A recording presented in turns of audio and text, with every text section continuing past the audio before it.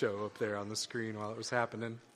I love greeting time. Truly is one of my favorite times. It's an act of worship and fellowship.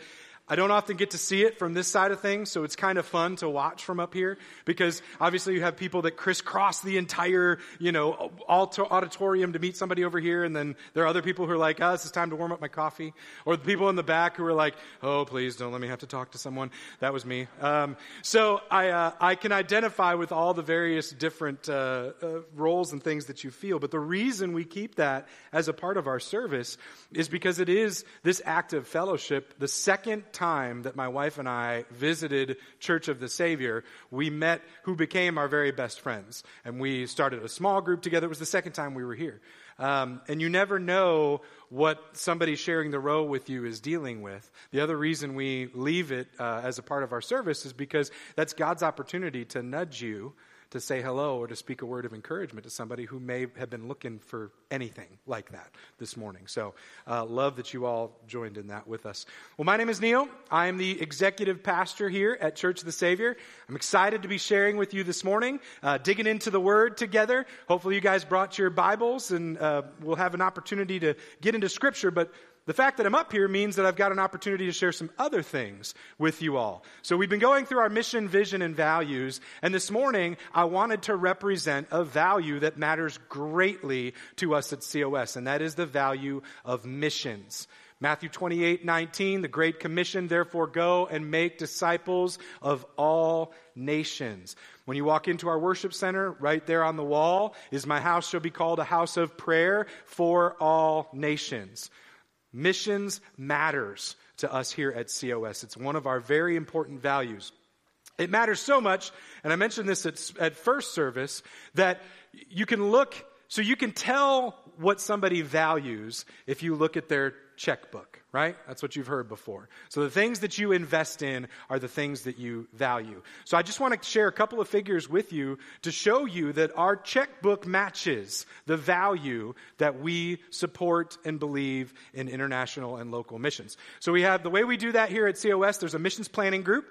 Shorthand is MPG. 13 individuals who have volunteered to be a part of a 3-year term to activate and to love on and to send short-term missionaries, long-term missionaries, pray for them, invest in a relationship with them. So these 13 people may make decisions about how we allocate our funds, but they also represent the relational side of the so very vital mission work that they are doing. So that matters to us. So our budget is $435,000. That goes all into the field. All of that gets released into the field. Now, specifically, $270,000 is a tithe from our expected giving. Now, I won't bore you with the details of projections in church world and finance. Just know that it's crazy, and there's no metric that really can contain what it looks like. But here, based on our projections for this year, we suspect to the general fund people will give about $2.7 million. So we have committed, the board has committed a tithe of that to go directly into missions. The Lord blesses us when we tithe.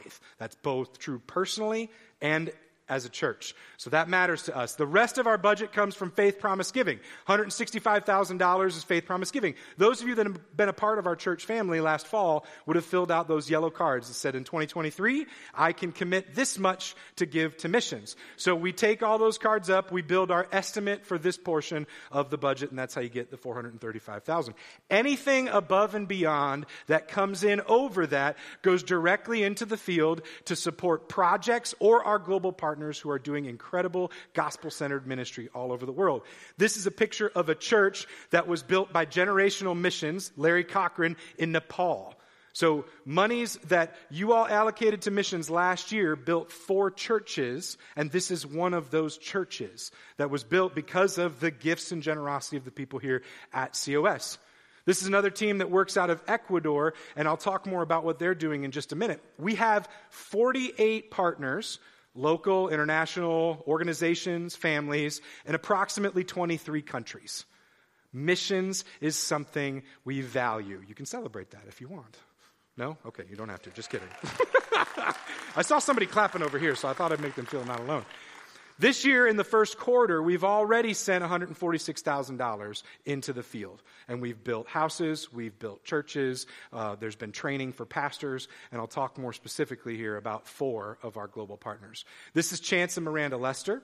They serve in Lebanon. That's where they're based. But their area of ministry reaches all of these countries in northern Africa and then the Middle East. And the work that they're doing is planting churches, training church leaders. They have an online Bible school, one of the first of its kind in that area. And they are working, the areas that they are working in, this is not 1%. This is not 0.1%. 0.05% born-again believers in the areas that they are working. They are being light in the dark places, bringing the gospel of Christ to those who need hope. This is a house that Larry Cochran with Generational Missions, the plan this year is to build 10 houses at $600 each, just like this, for families in Nicaragua who may not have homes to live in. All right. Larry's been partnered with COS for 3 decades, probably. We've supported Larry in missions, and many of us have probably been on a mission trip with him. And if you have gone on a mission trip with him, I guarantee you it was transformational. So he's doing amazing work. Last year, built 4 new churches in a variety of places across the world. And then this is Chris and Daniela Jones. If you were at our missions conference last fall, they're with Cornerstone International. They serve in Ecuador.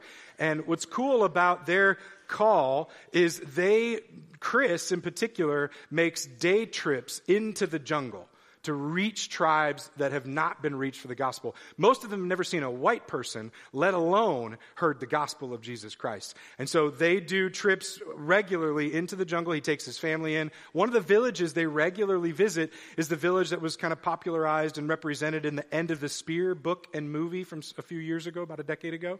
So that's right where they're working. He's been trained as a wilderness first responder. So that means that he can go into the jungle as a way to connect with people to help. They have an emergency, mudslide, house collapse. They have to reroute their water pipes, whatever the case may be. He's being trained to respond to those types of emergencies in the jungle as a way to open doors to bring the gospel of Jesus Christ, which is incredible. And then Dean Davis, many of you know Dean Davis. Dean Davis we've been partnered with for 2 or 3 decades. He does work all over the world. The one I'm going to highlight today is a prison ministry in Colombia. All right, this is a prison transition ministry. So towards the end of these guys' sentences, somebody starts coming in, they're reading scripture with them, they're discipling them, they're sharing the gospel with them. The goal is when they end their sentence, they're not just released as a positive contributing citizen, they're released as a disciple maker. They can be a leader in their community because they can lead through the gospel. And they also do health and well-being, family support, all kinds of stuff. So 40 people were discipled last year through this ministry right out of the prisons in Colombia. And you're talking about cartel and drug business and all kinds of stuff. So that's incredible. Let's give it up for our global partners that we've shared this morning.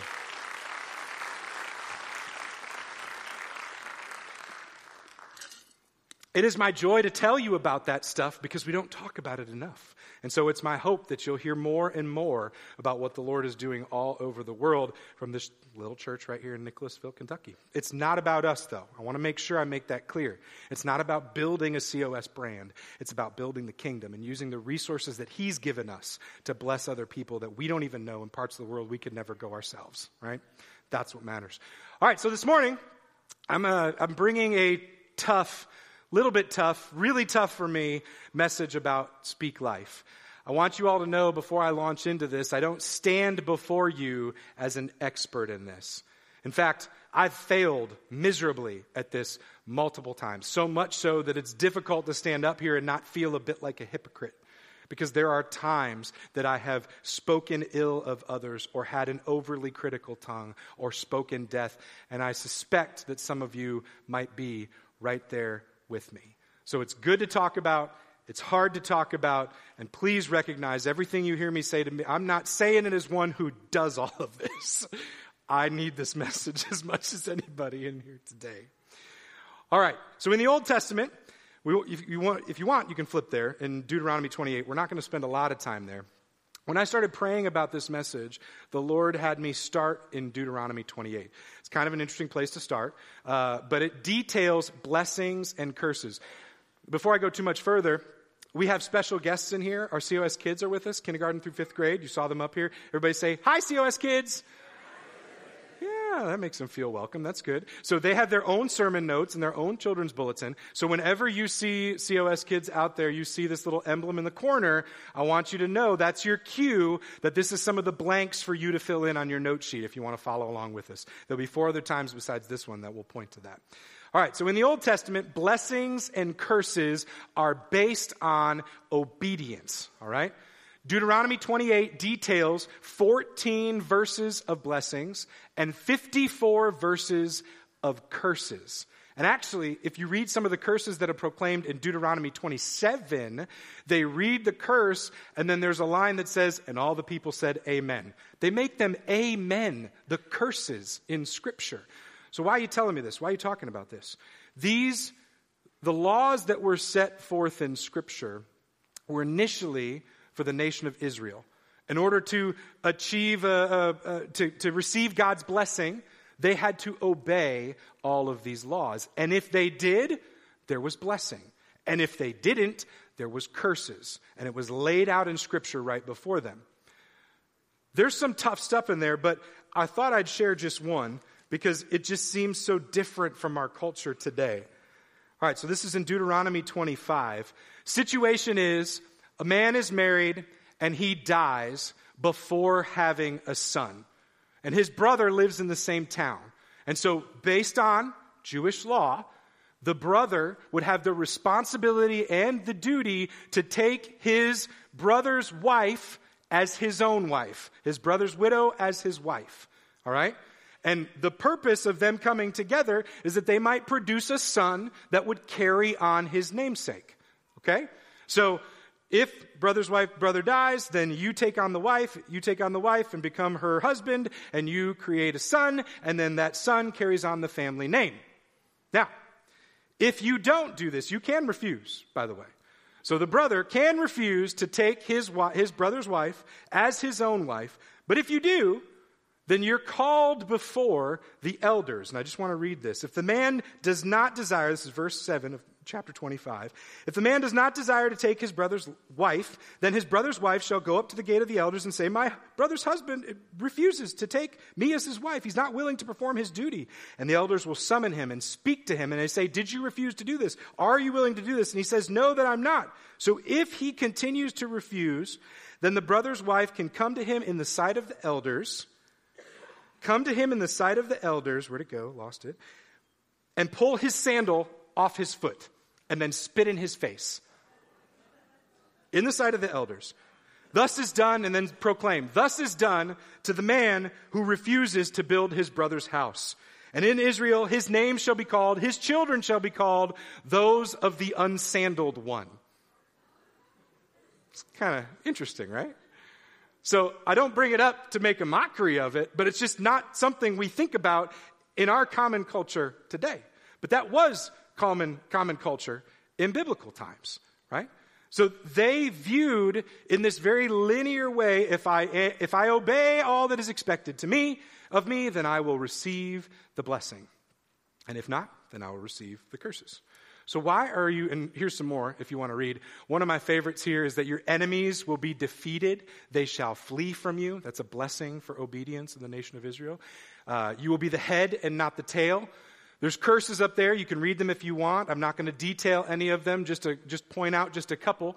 Hunger, thirst, oppression, kidnapping, land taken over. These are the curses in the Old Testament for the nation of Israel if you do not obey. So why am I telling you this? Because, a couple things here. Israel. Diligent obedience and careful upholding of the commandments, the nation of Israel will be lifted high above all the nations on the earth. By failing, then they are cursed. This is a heavy burden to carry. They can't achieve it. They can't succeed. And I'll mention this matters to us. God's not done with Israel. There's this great little verse in Deuteronomy 30, and I'll just read it. It says, So it shall be, when all of these things have come upon you, the blessing and the curse which I've set before you, you can call them to mind in all nations where the Lord your God has banished you. And you return to the Lord of your God and obey him with your whole heart and soul, according to all that I command you today. Then the Lord your God will restore you from captivity and have compassion on you and gather you again unto himself. So I say this to you, even though the nation of Israel right now is far from God, God is not done with Israel. And the blessings of Scripture are coming back for Israel. And we are going to honor that, because those that honor and bless Israel are blessed themselves. So let us never forget. And, by the way, we only have access to the sacrifices of Jesus, and I'm going to talk about that in the blessings of the Father because of the nation of Israel. So we'll talk about that too. All right, so COS kids, there's your second point. Jesus Christ redeemed us from the curse by becoming a curse so that the blessing of Abraham would come to us, the Gentiles. This comes out of Galatians 3. You can turn there with me if you've got your Bibles. Verses 13 and 14. Christ redeemed us from the curse of the law, having become a curse for us. For it is written, cursed is everyone who hangs on a tree, in order that in Christ Jesus the blessing of Abraham might come to the Gentiles, so that we might receive the promise of the Spirit through faith. So, Jesus became the curse that was due the nation of Israel, that was due us, so that we might receive the blessing that comes from God the Father. Jesus became the curse. That penalty that he paid on the cross was ours to pay for our disobedience. And because he took it all, he gave us freedom to access the blessings and the hope and the promises of God. Cursed is everyone who hangs on a tree. He became the curse so that we might be redeemed. So Jesus took the punishment we were due and received the curse for our disobedience. So by faith, not by obedience to the law, by faith, by believing Jesus is who he says he was, that Jesus died on the cross for the forgiveness of our sins and rose again 3 days later, by faith, we now receive the promise of the Spirit, whereas prior we had no access to that. We also receive blessings as the sons and daughters of God. So COS kids, we have the blessing as sons and daughters through him in Jesus. Let me share this. Galatians 3 towards the end. Because you have believed, for you are all sons of God through faith in Jesus Christ. For all of you who were baptized into Christ have clothed yourself with Christ. There's neither Jew nor Greek, slave nor free, male nor female, you are all one in Christ Jesus. And if you belong to Christ, then you are Abraham's offspring and heirs according to the promise. So because he became the curse on the tree, we receive the blessings as sons and daughters through faith. We didn't have access to that before, but Jesus made it possible. And if you're blessed, you see these pictures in the Old Testament of fathers blessing their sons, the children of Israel being blessed, laying hands, distributing blessings. We gain access to that because Jesus died on the cross. Prior, that was just for the nation of Israel, but it was opened up to the Gentiles because of Jesus' sacrifice, bringing us all together as one. Did you catch that? There's neither Jew nor Greek, nor slave nor free, right? Some translations say Jew nor Gentile. So we are all one. Now, we don't replace Israel.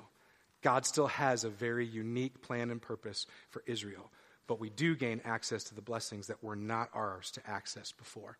So we become his sons and daughters by faith. Now, I want to talk about this part where it talks about being clothed in Christ. Those are the grave clothes, neatly folded in the tomb. Those are the grave clothes. When we are clothed in Christ, we are clothed two ways. First, the grave clothes. When he died on the cross and paid the penalty for our sin, we died to the flesh. We died to sin. we gained access to freedom that we did not have before.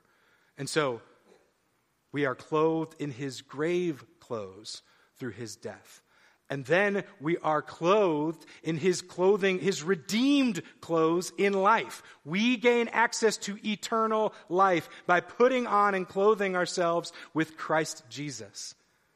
So we are clothed with him in two ways.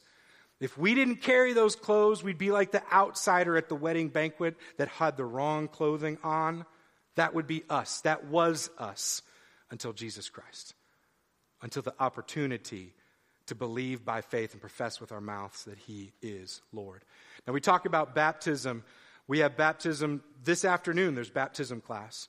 And you've seen many baptisms up here on the stage on Sunday morning. And when Ryan lays them back, or whoever's baptizing lays them back, he says, death, burial, and resurrection. We're baptized into the death of Christ and then raised again into new life with him. Raised again into new life with him. So we become Abraham's offspring.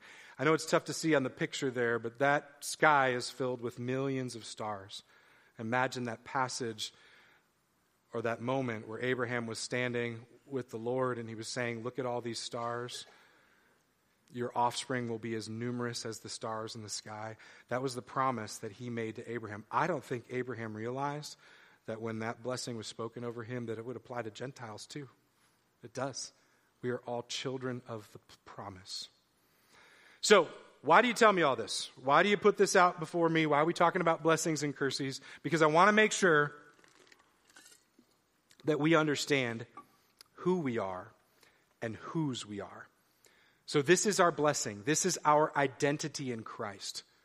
So if this is who we are in Christ, then who are we to speak curses over one another? Over what Jesus has done.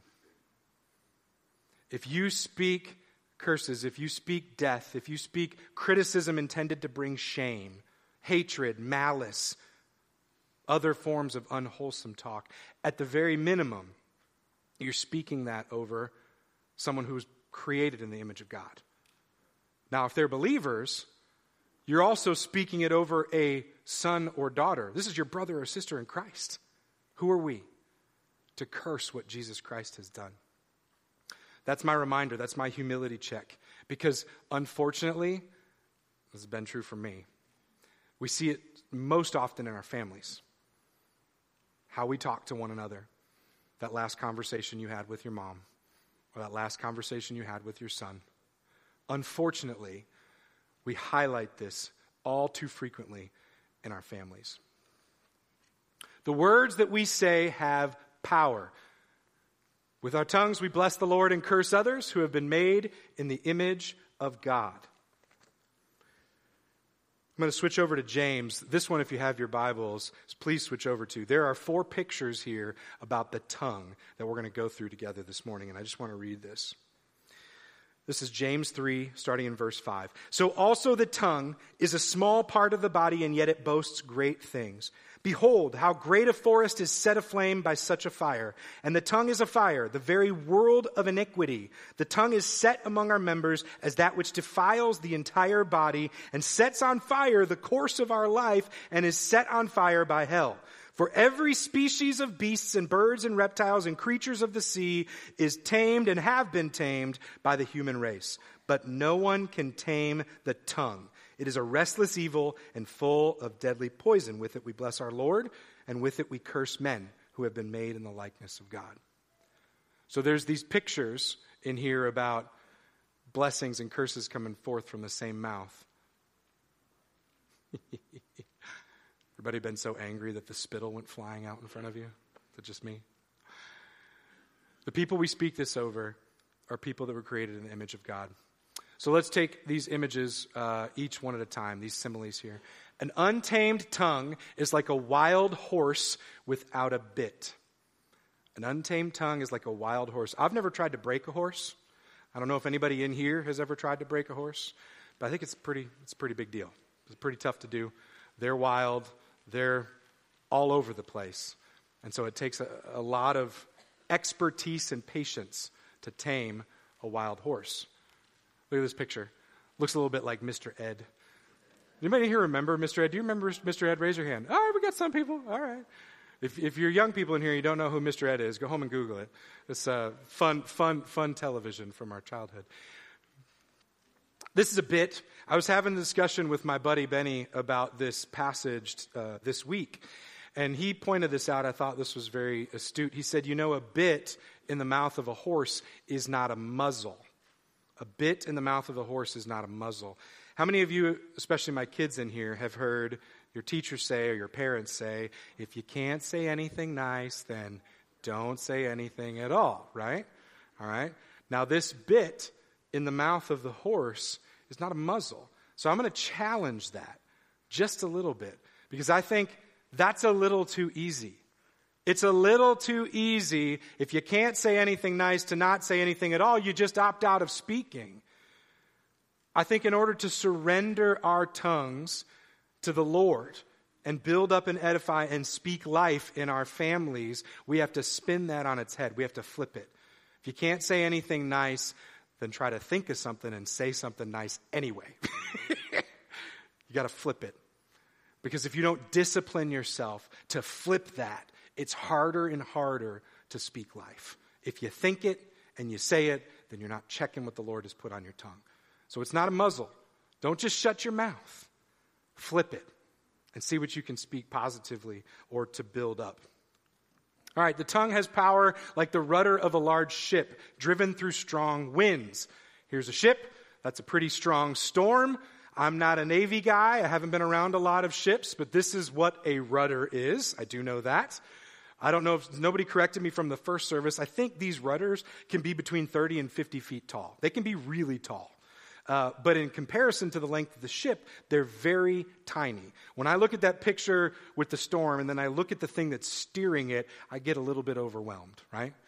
It's amazing what the smallest rudder can do. Now, they were probably talking about ships that were wooden, that had wooden rudders and no internal combustion engines, right? These were ships that had to rely on the wind. So imagine how strong a rudder had to be in order to keep a ship tracking when there's wind blowing it every which way, and that's your only method of propulsion.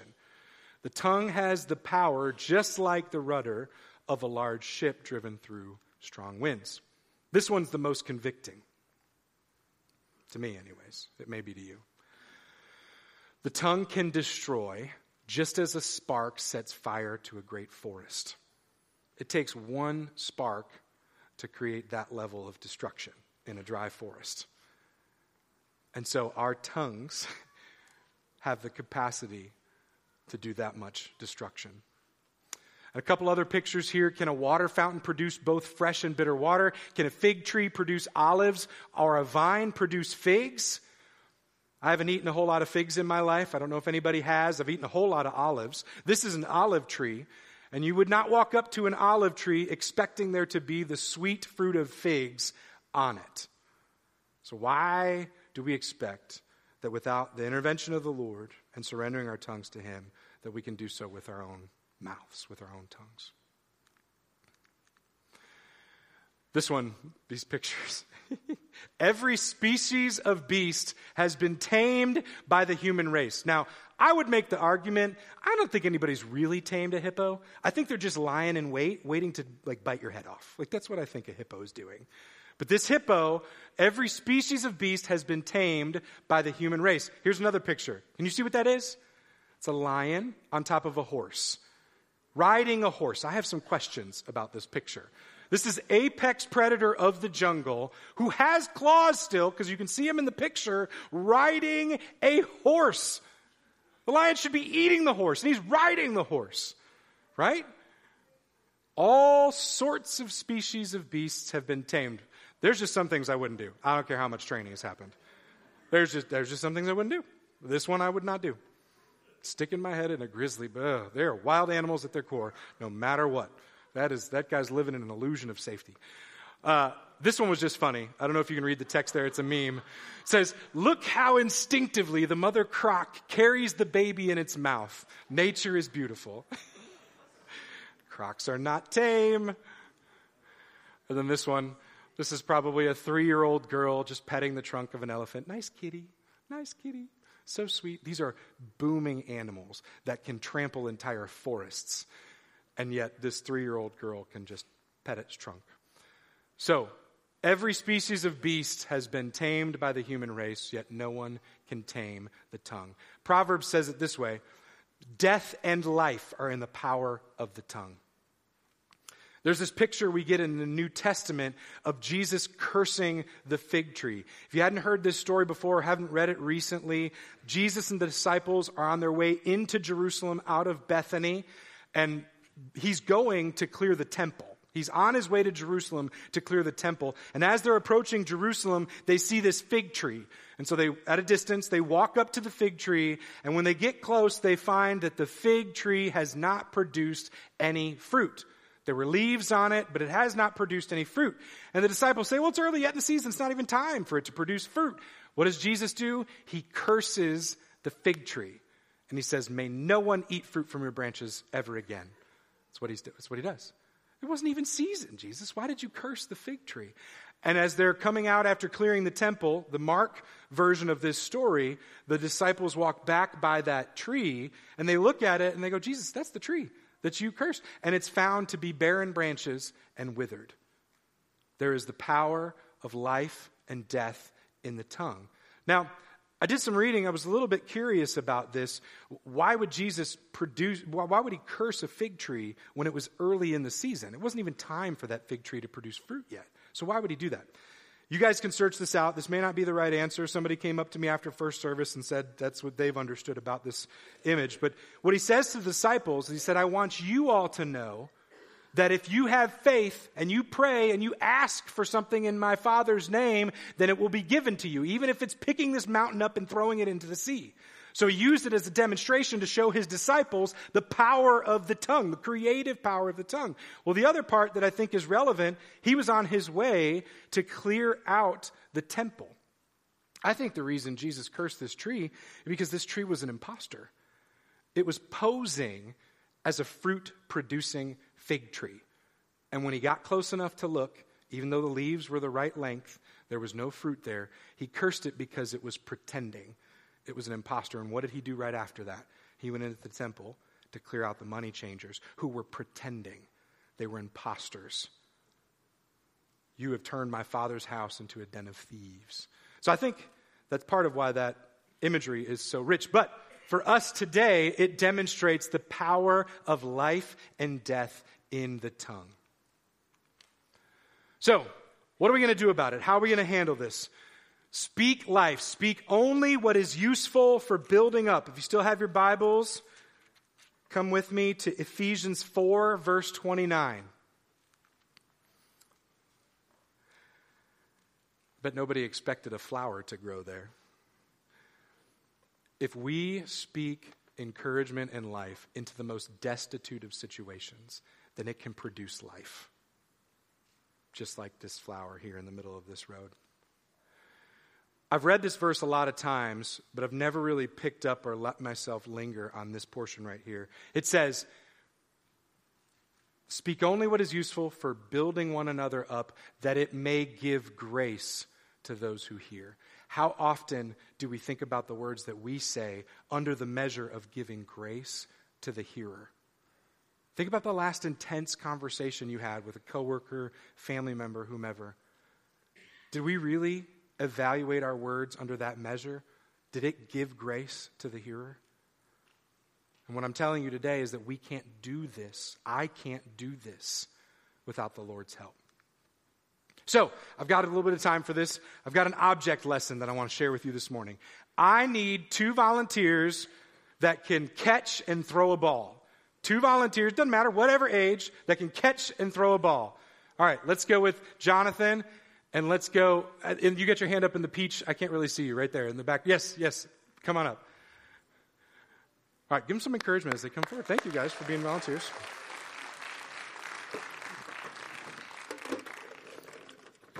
All right, so I have here, and she's going to do an address. That's awesome. All right, who wants to be the catcher and who wants to be the thrower? You'll be the thrower? All right, you go stand over there by the pool. I have here 3 different size containers, okay? All right, I want you to pick that pail up. Okay. And what's your name again? Remind me. Charlie. Okay, so this is Charlie and this is Jonathan. All right. So from where Jonathan stands, Jonathan, I want you to take a ball or two, and I want you to toss it to Charlie and see if she can catch it in that pail. Make sure it's a good throw. Oh, hey, that's good. Do another one. Let's see. We got it? Oh, yeah, and the bounce out. Awesome. Now, I don't know Charlie super well, so I hope this is okay. If I were to say to Charlie, listen, I don't know if you play softball or not, but if you do, or if you play any sports, you should probably stop because you're not very good at this, and you just should give it up. Put your balls away, put your bat away, and quit trying. If I were to say that to Charlie, I don't know her super well, so hopefully that's okay. What I have done is I have spoken death over her, and I've reduced her capacity to receive the next series of things that God is going to throw at her. So let's see if she can do it with this one. Whoa, this is quite a distance for that. Oh! See, I thought I reduced it, but I didn't. But here's the point. Here, let me try one more. Now, instead, if I were to say to Charlie, I don't know why I ever doubted you. You're amazing. You might be a professional softball player someday. I love that you're up here having the courage to do this, and you had all your friends cheering you on. Keep up the good work, right? So I have just changed out her container to this large laundry basket. All right, let's see. Can she catch it in the laundry? Go ahead. She got that one. Ooh, mercy. Okay, come this way a little bit, Charlie. It's all good. Got it, all right? Awesome. One more? Yes, all right, give these guys a hand. Charlie and Jonathan. You guys can sit down.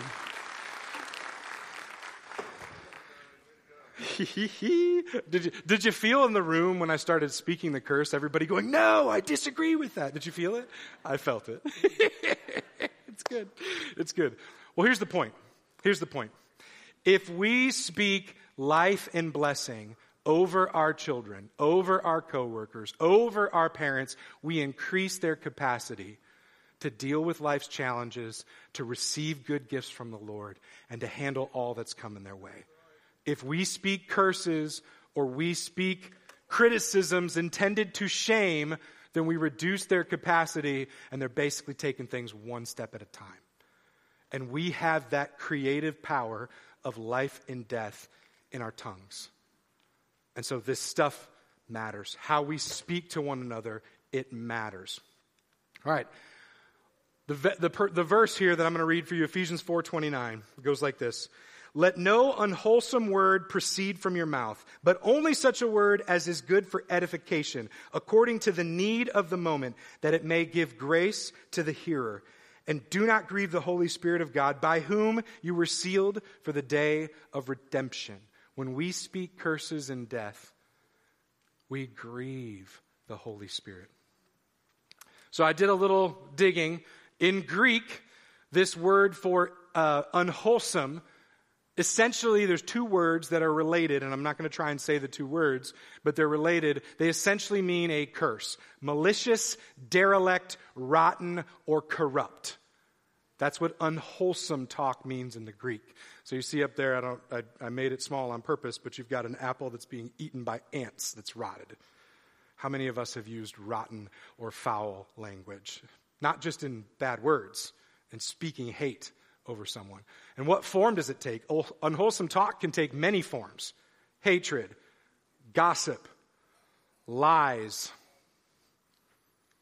I use this one because I saw it so often when I was working in the public schools. Criticism intended to shame.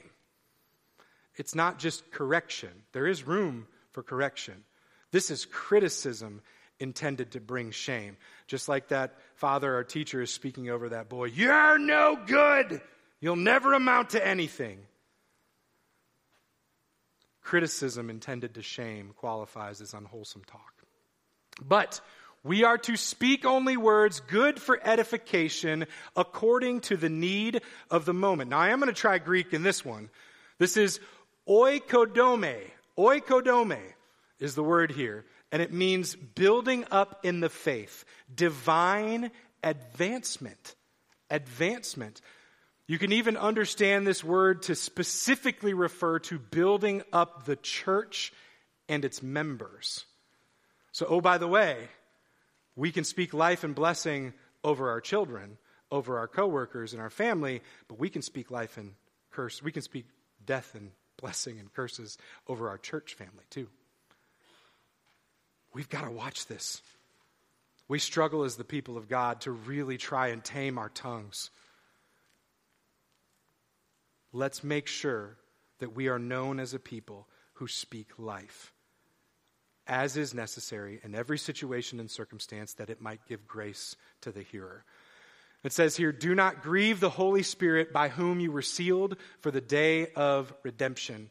I said it earlier. When you speak a curse over your fellow man, at the very minimum, you're speaking a curse over somebody who is created in the image of God. At the very, very maximum, you're speaking curse over a brother or sister in Christ who walks in the faith. So there's some help. 2 prayers of surrender for your tongue. First one comes out of Psalm 141:3. I referenced it in your notes, but I didn't spell it out. It says this: set guard, O Lord, over my mouth. Keep watch at the door of my lips. And then this one out of Psalm 19:14. Let the words of my mouth and the meditation of my heart be acceptable in your sight, O Lord, my rock and my redeemer. If you're wanting to set a new trend with your tongue and with your words today, I would venture to say that if you spent the next 60 days praying those 2 prayers, that at the end of it, you would have a very different vocabulary.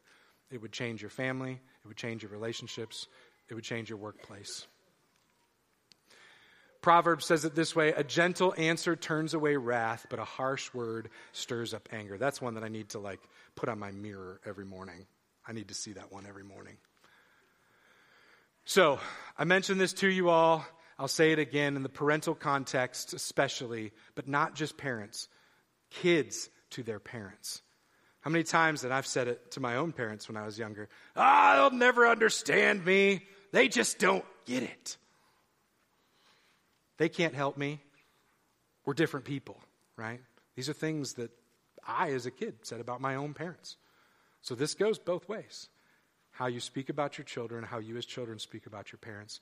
An edifying word spoken at just the right moment increases the capacity to receive good things from the Lord or deal with life's challenges.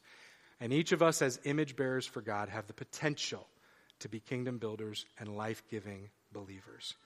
I would challenge you, let it be said of us that we are people who speak life wherever we go. Because as we speak life and edify, build up for the hearers, as we do that, the kingdom of God will be built.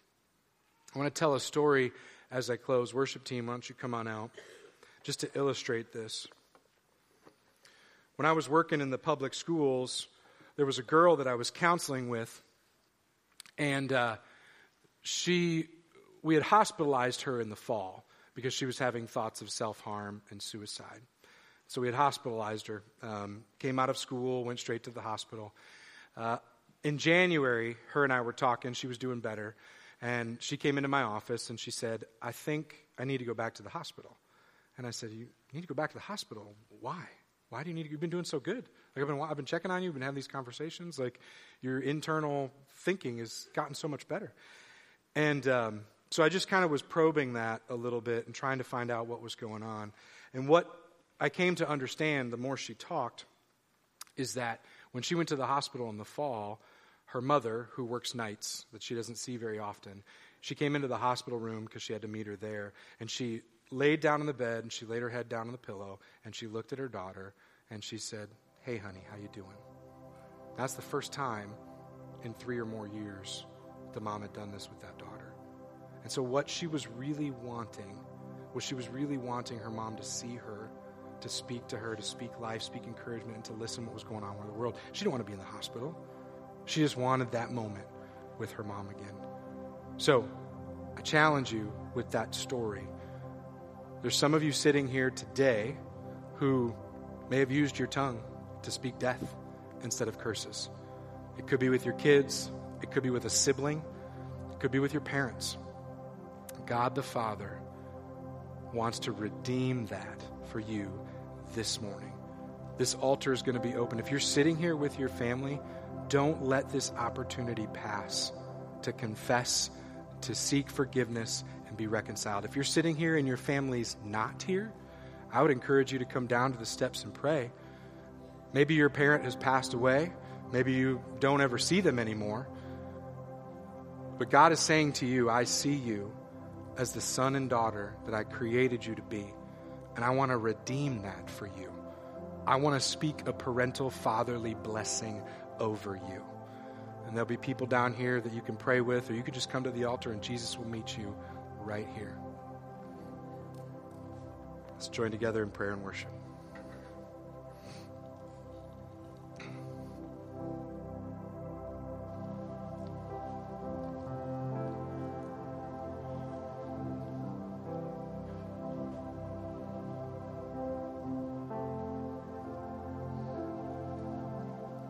Would you all stand with us as we worship? Feel free to come and get communion. You can take communion as a family and pray as a family. This time is for you all to minister with one another and just be with the Lord together.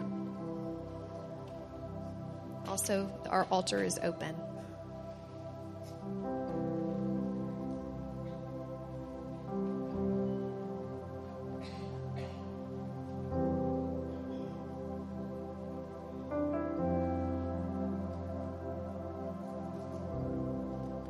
Worthy of every song we could ever sing, worthy of all the praise we could ever bring, worthy of every breath we could ever breathe. We live for you.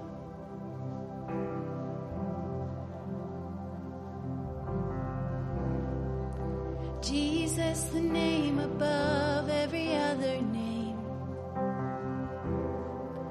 Jesus, the only one who could ever save. Worthy of every breath we could ever breathe. We live for you. Oh, we live for you.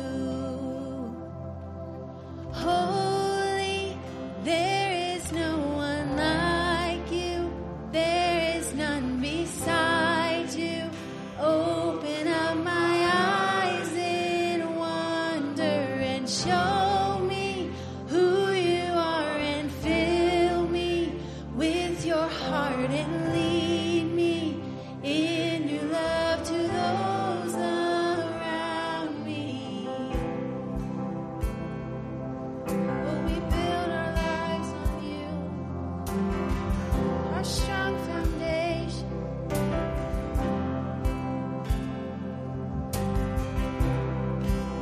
Worthy of every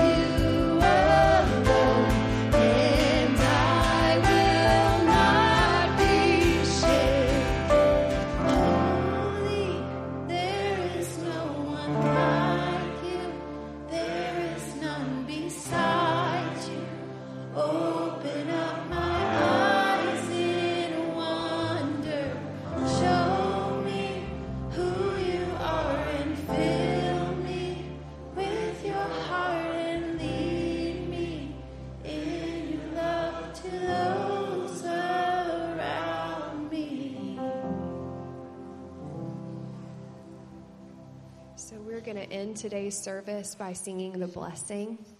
It just didn't seem right with what Neil was talking about to not do this song. And I didn't do this last service, but I felt led to share a little testimony.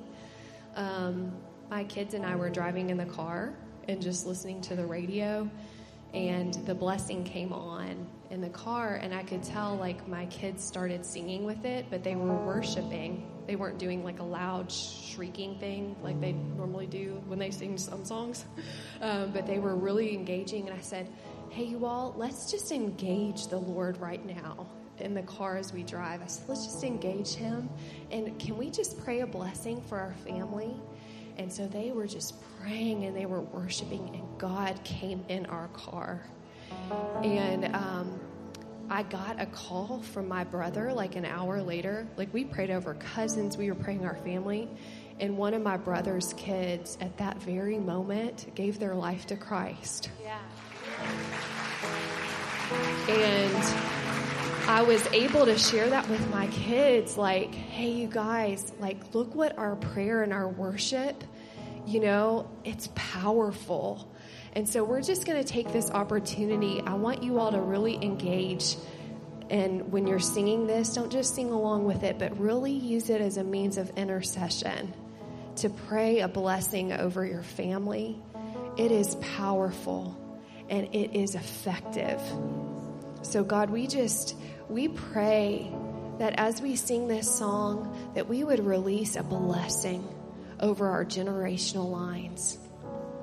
We plead the blood of Jesus over our generational lines. We thank you, Jesus, that you became the curse to break every curse, and that our children would live more free than we even have. And Lord, that we would live more free than the generations behind us, that you would just pour out a blessing on all of us this morning. In Jesus' name.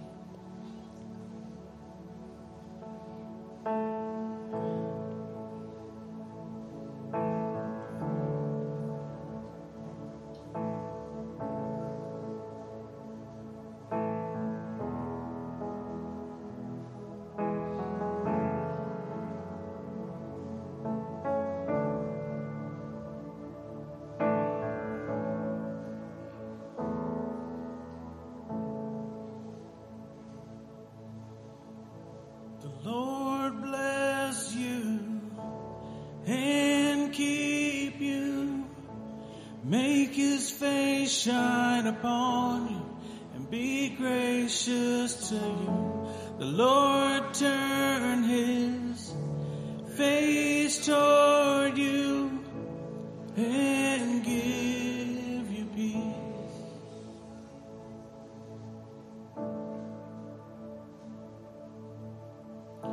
The Lord bless you and keep you. Make his face shine upon you and be gracious to you. The Lord turn his face toward you and give you peace. Amen. Amen.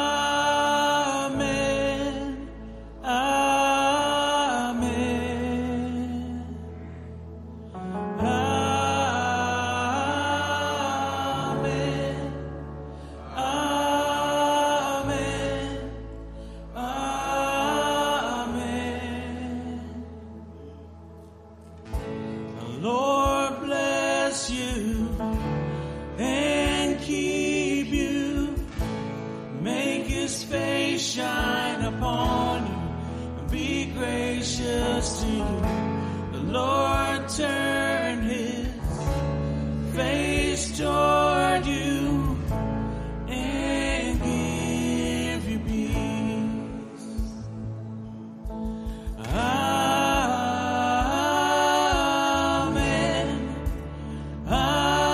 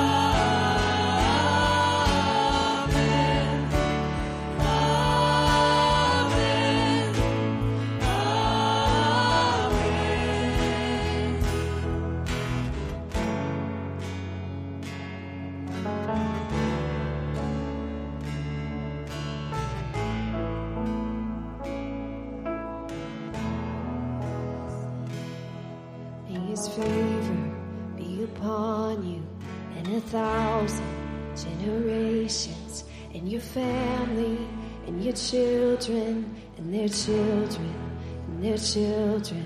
May His favor be upon you and 1,000 generations, and your family, and their children, and their children, and their children. May His favor be upon you and 1,000 generations, and your family, and your children, and their children, and their children. May His favor be upon you and 1,000 generations, and your family, and your children, and their children, and their children. May His presence go before you and behind you and beside you, all around you and within you. He is with you. He is with you in the morning, in the evening, in your coming and your going, in your weeping and rejoicing. He is for you. He is for you. He is for you. He is for you. He is for you. Do you believe it? He is for you. He is for you.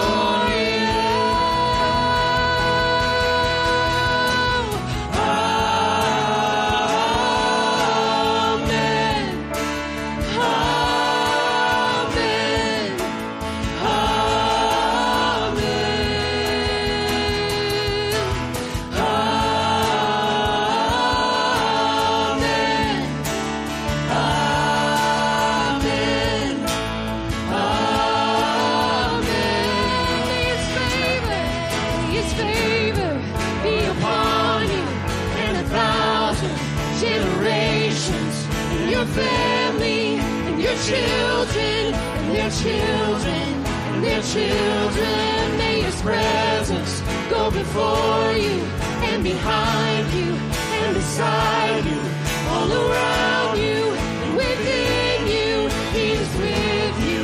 He is with you in the morning, in the evening, in your coming and your going, in your weeping, rejoicing. He is for you. He is for you. He is for you. He is for you. He is for you. He is for you. He is for you. He is for you.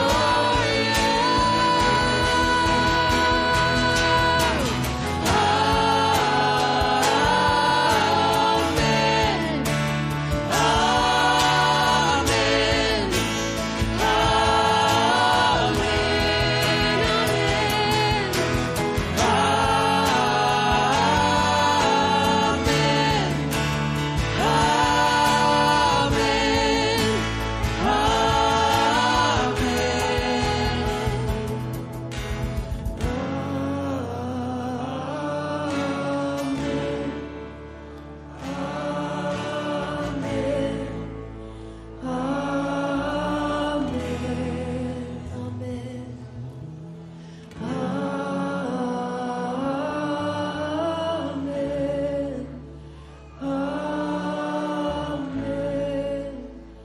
Amen.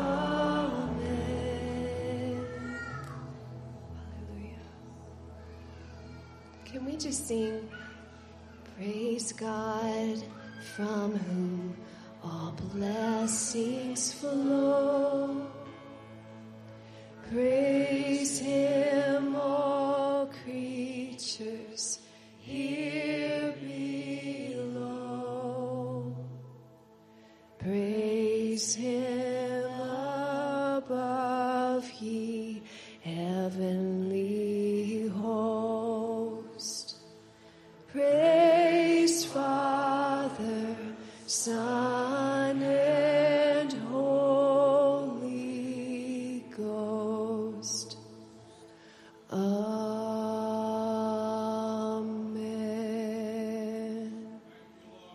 Can we give Him praise? We praise you, Lord.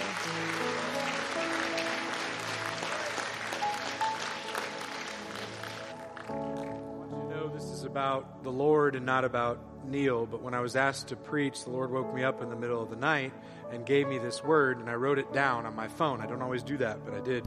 This is March 12th. I haven't read it, truly, I haven't read it until just this morning. People of the kingdom, so preach. People of the kingdom speaking blessings and no longer curses over your children, teaching them to be houses of life and light. What is your greatest potential in Christ? If we can walk in this, if we can surrender our tongues to build up instead of destroy, then the Lord will activate gifts all over this place. And He will use you to speak life into dark and desperate situations. So, Father, I just thank you today for the words that you've spoken over us, for the freedom and the sonship that we have through Christ Jesus' death and resurrection. Lord, I pray that you would release your gifts in your people today. I pray that we would be known as people who speak life and love and blessing, Lord. May this be something that defines who we are. May we be known for how we build up, for how we encourage, and for the freedom and life that's spoken as we walk into every situation. Pastor Steve used to say it this way: may everyone in the room be better because you're in it. And it's Jesus Christ working in this that will accomplish that. If you still need prayer this morning, the altar is still open. Please make sure you pick up your kids in nursery. And if you've got kids in here, maybe take them out for smoothies this afternoon. Be blessed.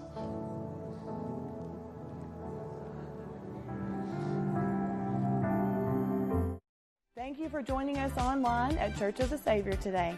We hope you were encouraged to grow in your walk with Jesus.